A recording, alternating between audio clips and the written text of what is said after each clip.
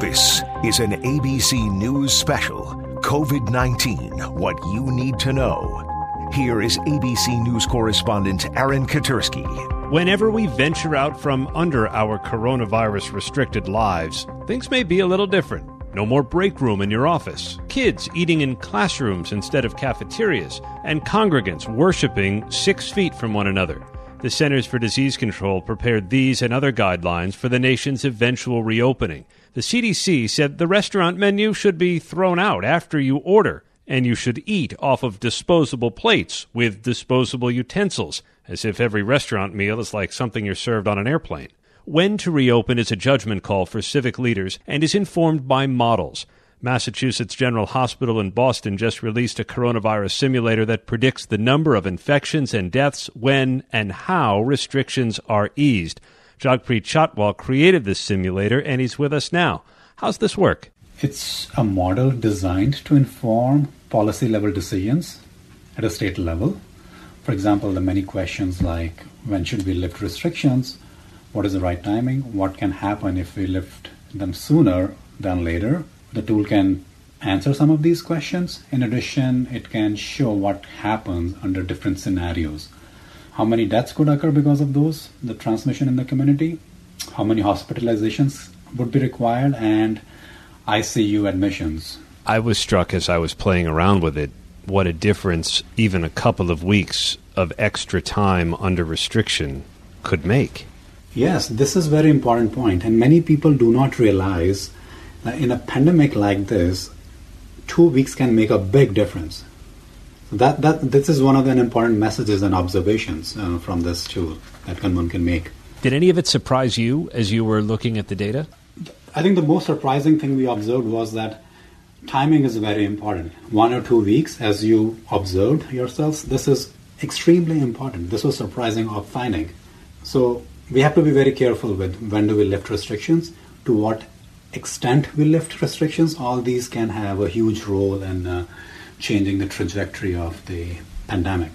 Can we look at Massachusetts for a second, just by way of example? Yes, sure. The Governor, Charlie Baker, extended the closure of non-essential businesses until May 18th, but the simulator suggested had they been lifted around then, that would have caused a tremendous spike in infections and deaths later in the summer. Yes. So let me explain this so that people interpret these results correctly. Assuming that we would not bring back the restrictions, in that case, things will go out of scale. It's exponentially increase. Practically, this is not going to happen. If we lift restrictions and we see that next 2 to 3 weeks or 4 weeks we have increase in cases, I think the natural response will be to bring back the restrictions rather than let things happen. So what you're seeing right now, what you described is that if we lift restrictions and do not bring them back for the next 2 months, this is what is going to happen, yes. Jagpreet Chatwal at Mass General in Boston. Much of the reopening plans depend on testing, so states understand who is infected, who had the virus, and who is still at risk. New York started an antibody sample by testing thousands of people at random outside grocery stores. So far, nearly 15% tested positive for coronavirus antibodies. Anthony Santella is a public health scientist at Hofstra University on Long Island, and you were one of those shoppers that received an antibody test. Yeah, so over the last 2 weeks, the state has tested now up to 7,500 random New Yorkers to see who has the antibodies for the SARS-CoV-2 virus that causes coronavirus disease. They happen to be at the Stop and Shop in my neighborhood. I was curious if I was one of the, estimates of 40% of people who are asymptomatic. And then they did a finger prick, put a drop of blood on a card, and 3 days later, I got a text message with the results that they were negative or non-reactive. So let's clear some of that up. I mean, from a public health perspective, how useful are these antibody tests? Yeah, so there's been so much emphasis on the role of the antibody test in returning us to whatever our new normal is, reopening the economy. It's been talked about every day by every official. And yet there are a lot of question marks. And the first is the test itself, the diagnostic. Now, I've seen some tests being advertised as they're FDA approved, and they're not. So it's already misleading there. The second thing is all tests, all diagnostic tests have what we call sensitivity and specificity. It measures how good is the test at finding a true positive and finding a true negative. And I've seen some tests out there that have, 90, even in the 80s in terms of the percentage of sensitivity and specificity. So a bad test is no better than no test, in my opinion. I wanted to ask you about the two different antibodies, the immediate onset and then the one that develops in weeks.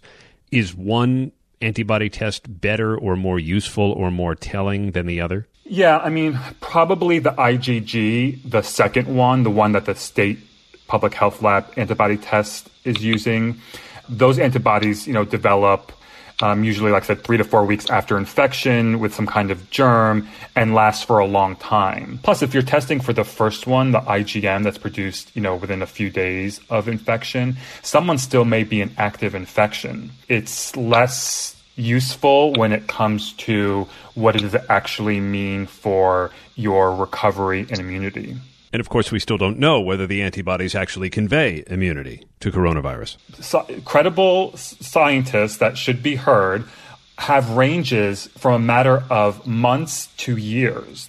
That's a huge difference. Professor Anthony Santella at Hofstra University. We've talked here before about Zoom, the video teleconference platform that has become part of the new normal for those forced to stay at home because of the pandemic. We're learning now Zoom could be vulnerable to intrusions by foreign government spy services. Josh Margolin's chief investigative reporter here at ABC News.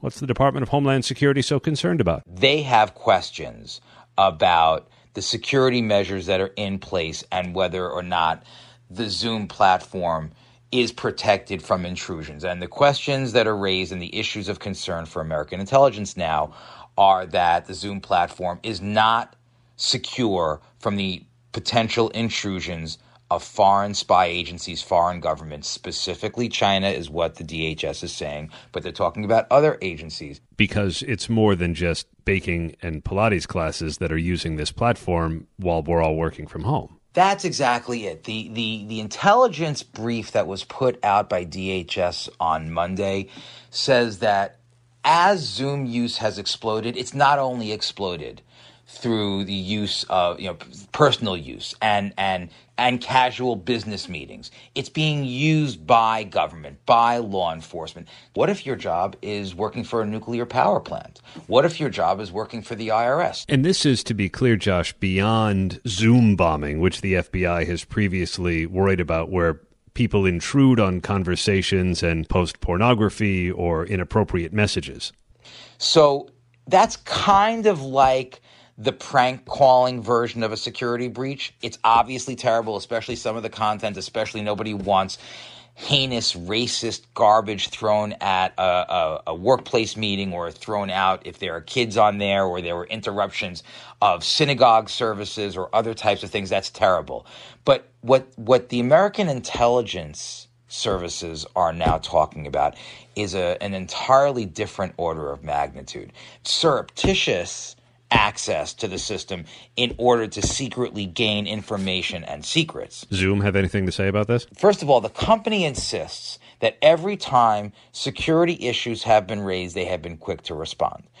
They also say that there is nothing that they're doing and nothing in their company's development and server structure that's any different than any other high-tech companies that operate in China that have different locations. The company is aware that there are these issues out there.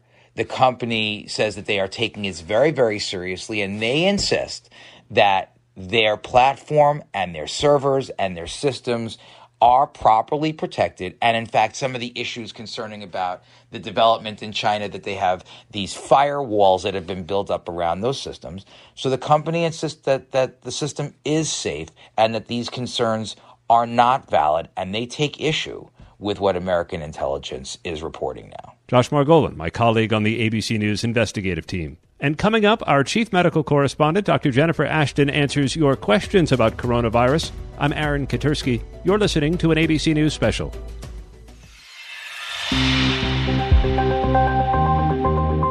You're listening to an ABC News special, COVID-19, what you need to know. Here is ABC News correspondent Amy Robach.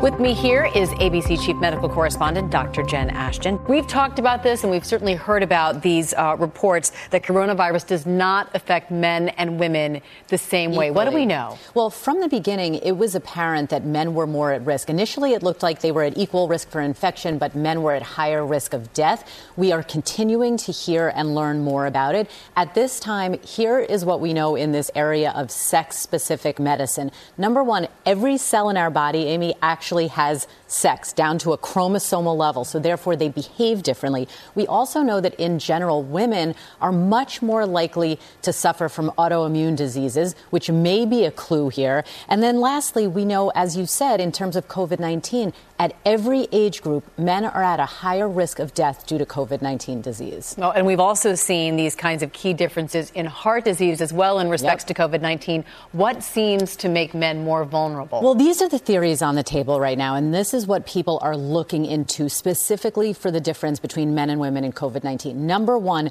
are there hormonal factors at play? And it doesn't necessarily mean the female hormones working well. It could be the opposite.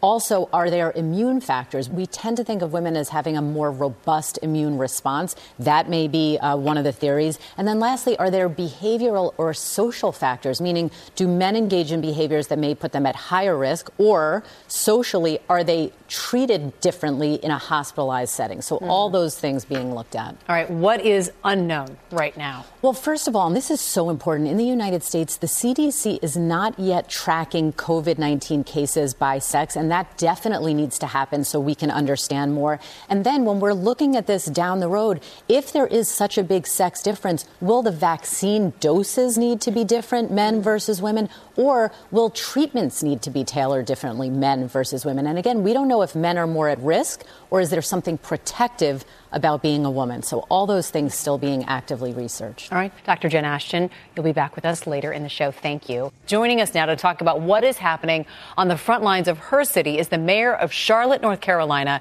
Vi Lyles. Mayor Lyles, thank you so much for joining us today. And I want to begin with the question that is clearly on the top of everyone's mind these days. When do you anticipate your city opening back up for business? Charlotte is following the emergency declaration from our governor, Roy Cooper. And what he has said that when we have a trend of 14 days where we've either leveled or declining cases of the COVID-19 virus, then we can talk about how we reopen our city. Now, this is really important because the governor and I have stood clearly on the side of working with our public health officials to make sure that we stand up for those residents that may be impacted by this virus. Another big question in regards to your city. We know Charlotte is supposed to host the Republican National Convention in August. We heard from Dr. Anthony Fauci, who said he has cautious optimism about Charlotte's ability to host this summer. Where do you stand on that?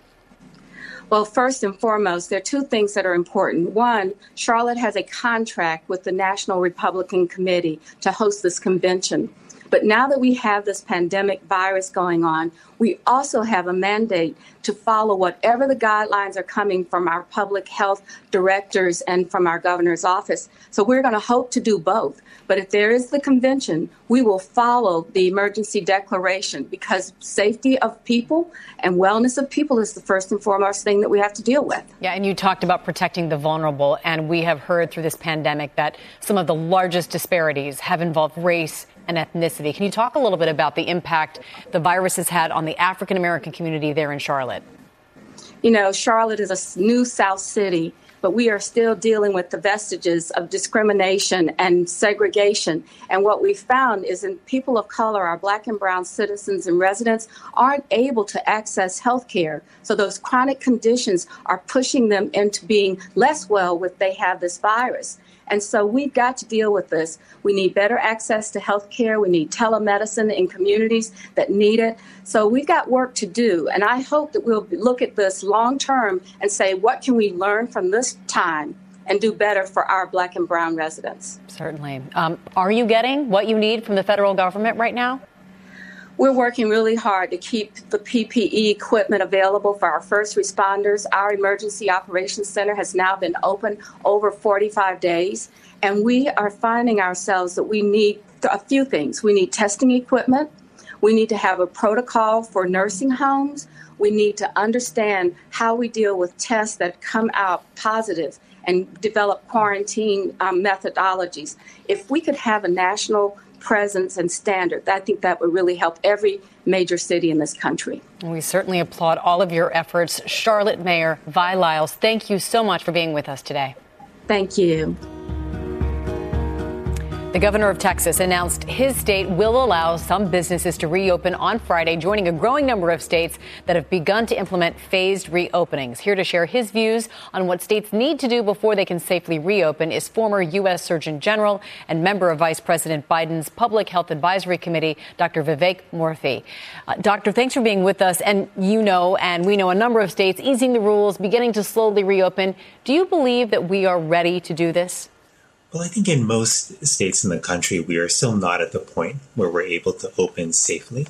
And let's just admit, everybody wants to open. We're all struggling and hurting in various ways. We've got to open up quickly, but we've got to make sure that a few things are happening before we do that.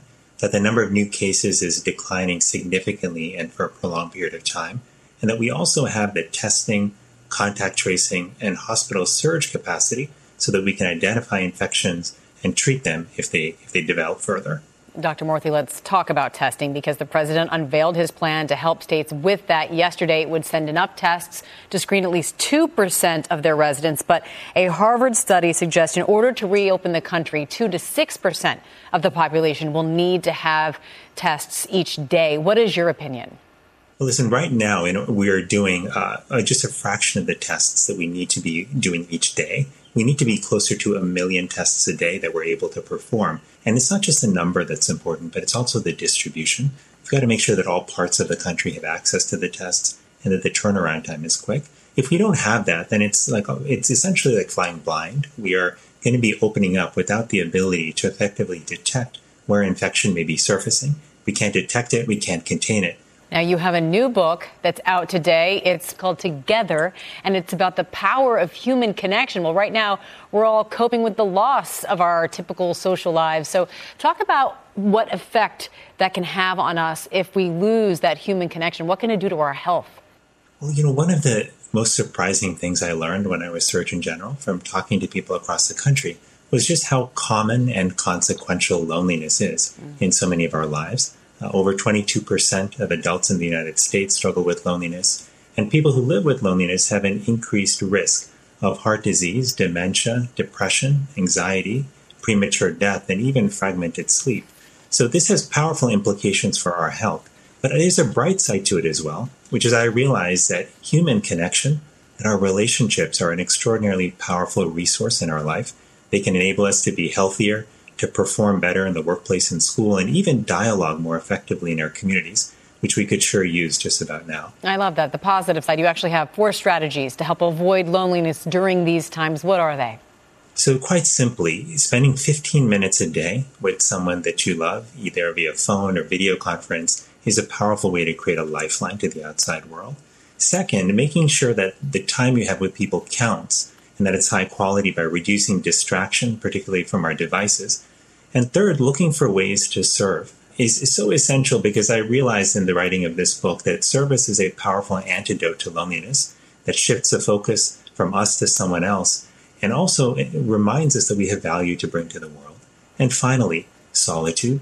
It's essential, particularly in moments of upheaval like right now, that we embrace a few moments of solitude during our day, time when we can allow the noise around us to settle, where we can refocus and reground ourselves. And when we approach other people, after just a few minutes of gratitude or time in nature or time spent in meditation or prayer, we often find that we're better able to connect with them and enjoy that interaction because we're coming from a place of comfort with ourselves. Incredible advice. I just love listening to the sound of your voice. I already feel more peaceful and connected. Dr. Vivek Murthy, thank you so much for being with us today. And when we come back, Dr. Jen answers your latest COVID questions. Stay with us.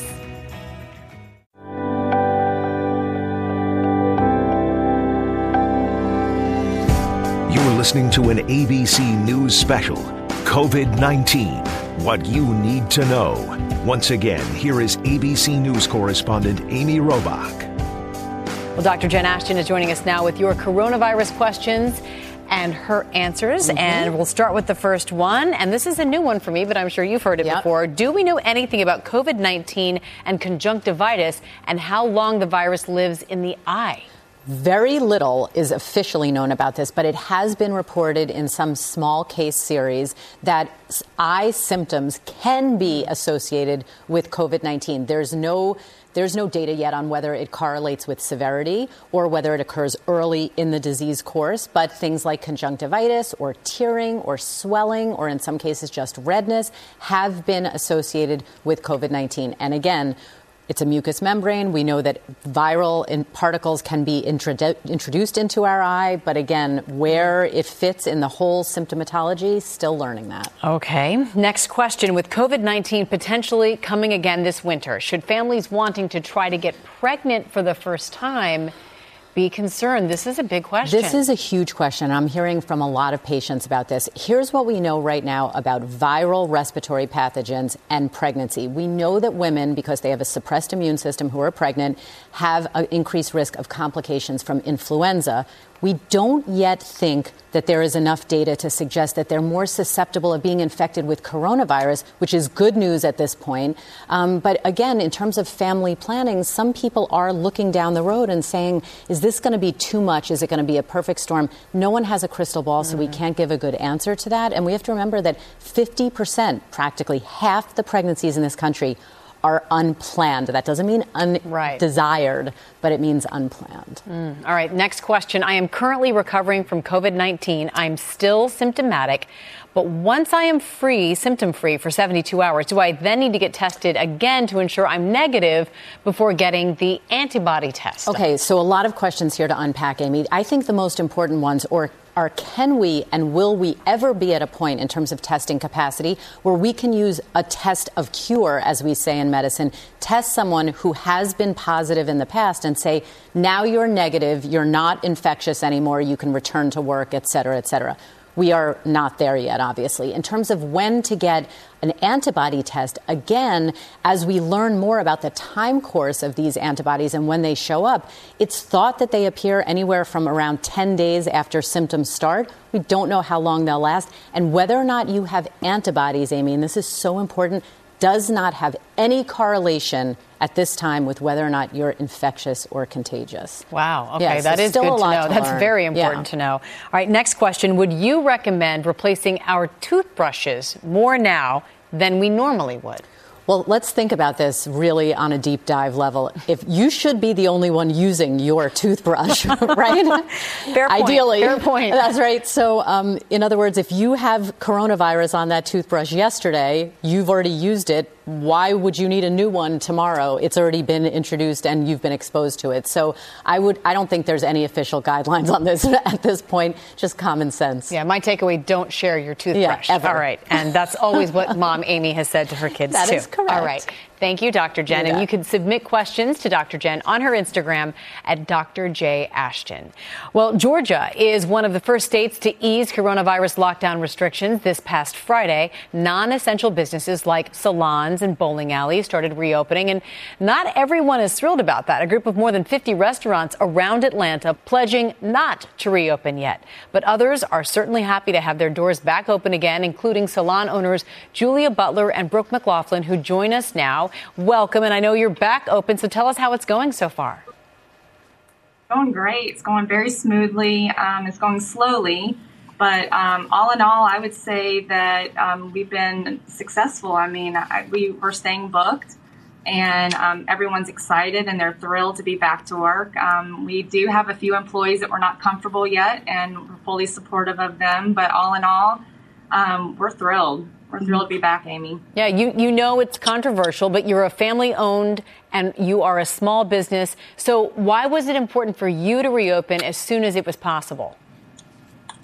Because we have, almost 45 people that work for us, that this is their career. It's not a hobby. This is how they pay their rent. This is how they feed their family. And so we wanted to make sure to get them back working as quickly as possible. Plus, we know that people, our guests are suffering being sheltered in place. And, we want to make sure that they are feeling comfortable and feeling good about themselves again. And there is nothing that's going to make a woman or a man feel better than to have their hair done. I know that in the weeks leading up to your reopening, you took many steps to prepare. You're also taking precautions currently for customers once they arrive. Walk us through what you're doing. So as each client is arriving to the door, we are, arriving to their appointment, we are asking them to call us to let us know that they've arrived, at which point we'll go over about 5 medical questions with them. And then if their stylist is ready, we'll have them meet us at the door to take their temperature, at which point we will also have them go ahead and put on their mask. And then we are giving them each a little bottle of hand sanitizer that we were able to get. And then they can enter the building. If their stylist isn't ready, we are having them wait in their cars until their stylist is ready and re-sanitized from their previous guest. And what about the stylist? What are they doing, or what are you giving to them to protect themselves when they're styling someone? Sure. So each of them we're each wearing masks. Every time that someone is shifting around the salon, we our associates and our assistants are Johnny on the spot with disinfecting everything.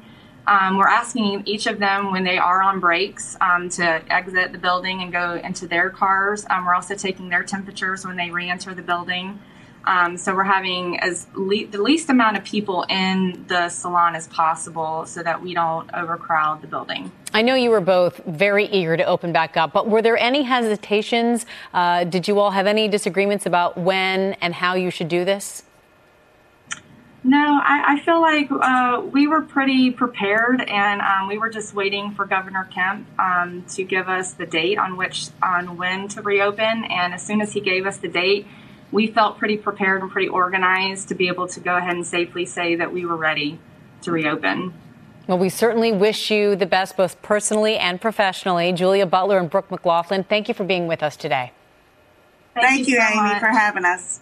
And still ahead here on What You Need to Know, cashing in on some assets you may have thought were untouchable, our personal financial expert with those details, and then the special initiative to help those in need when it comes to one of our biggest expenses, paying the rent on the first of the month. We're back in a moment.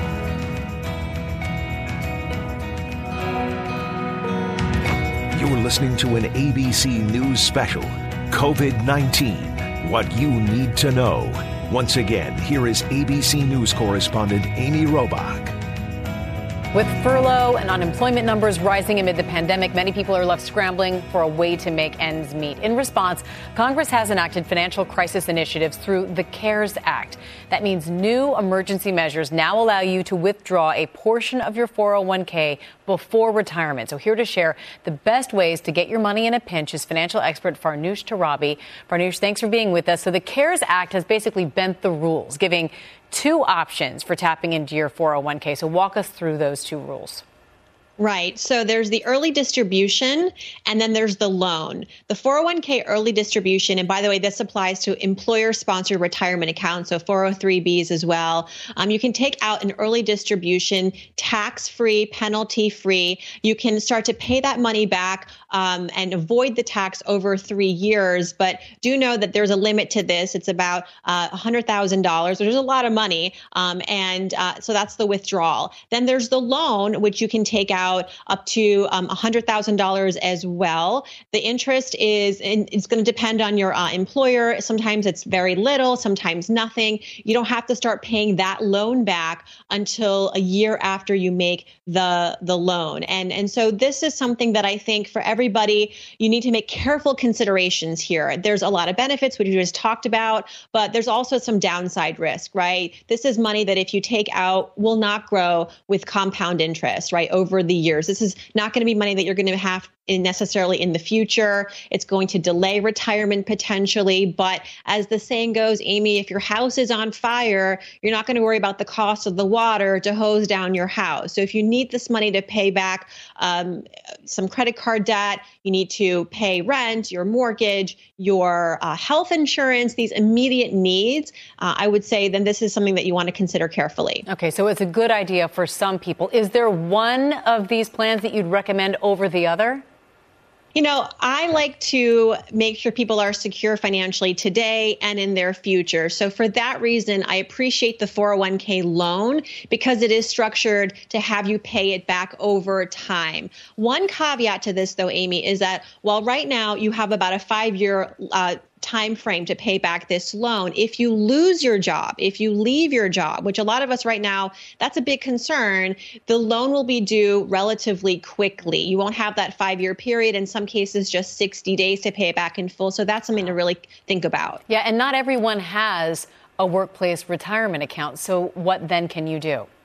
Right. So the new rules also allow us to take money out, early distribution from a traditional IRA, a simple IRA, a SEP IRA if you're a self-employed individual, and always the Roth IRA. Before the pandemic and now, you can take out money, you can take out your contributions tax and penalty free. So there are those other retirement options for people who may not have a 401k through work. Yeah, and some people don't have any of the above, and they consider taking out that cash advance against a credit card.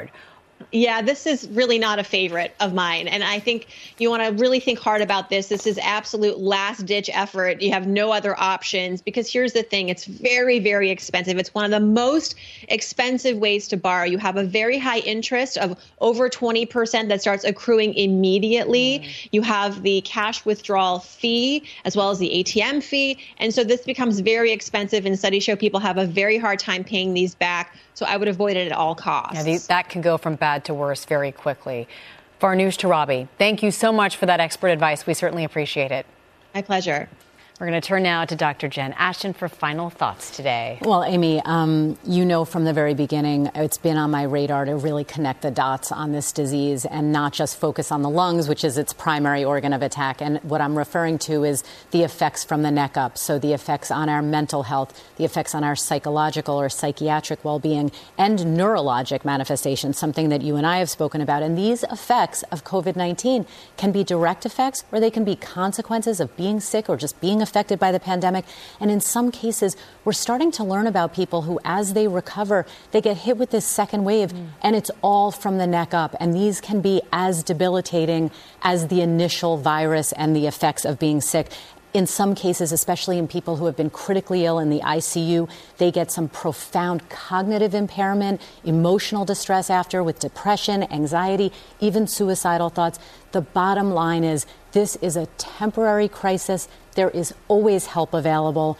Do not be afraid to ask for help. It should be no different than having a cough. And we have to keep our mental well-being first and foremost here, I think. Yeah, that is a powerful message, Dr. Really Jen. important. Thank you very much. Every day, every hour, things are moving, changing so fast. And that's why we're here for you. The answers you need, the information you want. We will get through this together. And next, right here, the good neighbor with the brainstorm on how to help others make the rent. You're listening to an ABC News special, COVID-19, What You Need to Know. Once again, here is ABC News correspondent Amy Robach. With the national unemployment rate soaring to a record high, the numbers of those facing financial struggles are expected, unfortunately, to grow. One New York native has been using social media and GoFundMe to help. Frederick Joseph has raised over $300,000 and counting with an initiative called #RentRelief. He is here to tell us more about it. Frederick, thank you for being with us. You are truly a hero, and you didn't just start with this COVID-19 crisis, because back in 2018, you also went viral because of another GoFundMe campaign that helped raise nearly $1 million to send Harlem kids to see Black Panther for free. So talk a little bit about this recent motivation and inspiration behind what you're doing. Yeah, well, I appreciate you having me. For me personally, I couldn't sit by and watch as people struggled, not just paying rent, but, paying for groceries, paying for medication, keeping the lights on in their homes. So I spoke to the GoFundMe team and, we put our heads together and figured out a way where I could use my platform and my network to really quickly help people. So the Rent Relief campaign was born. We decided that the best thing to do was to give people cash in hand via Cash App, Zelle, PayPal.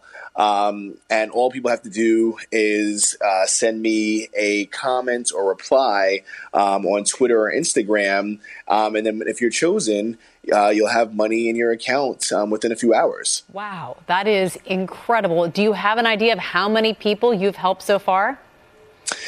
So far, we've helped about 1,300 people, a little over that. Wow. And you say people just send you something, you look into the situation. How do you decide who gets help and how much money they get?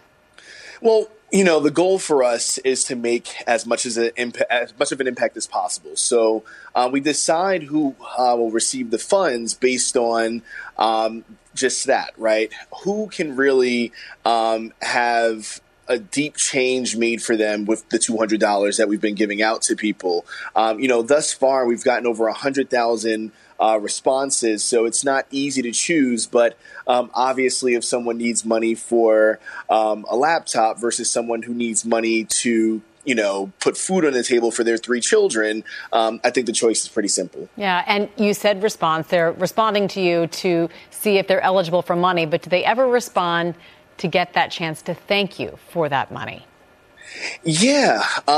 People have been extremely receptive to not only being chosen, but also just watching as we've been able to help people. There's people who have thanked me and thanked GoFundMe who have not been chosen or who are not asking for funds at all. It's really been heartwarming to see. But I think the most important thing actually is that other people have stepped in to help those who we haven't chosen yet. Well, when times are tough, it brings out the best in people like you. Frederick Joseph, thank you for all that you do for so many.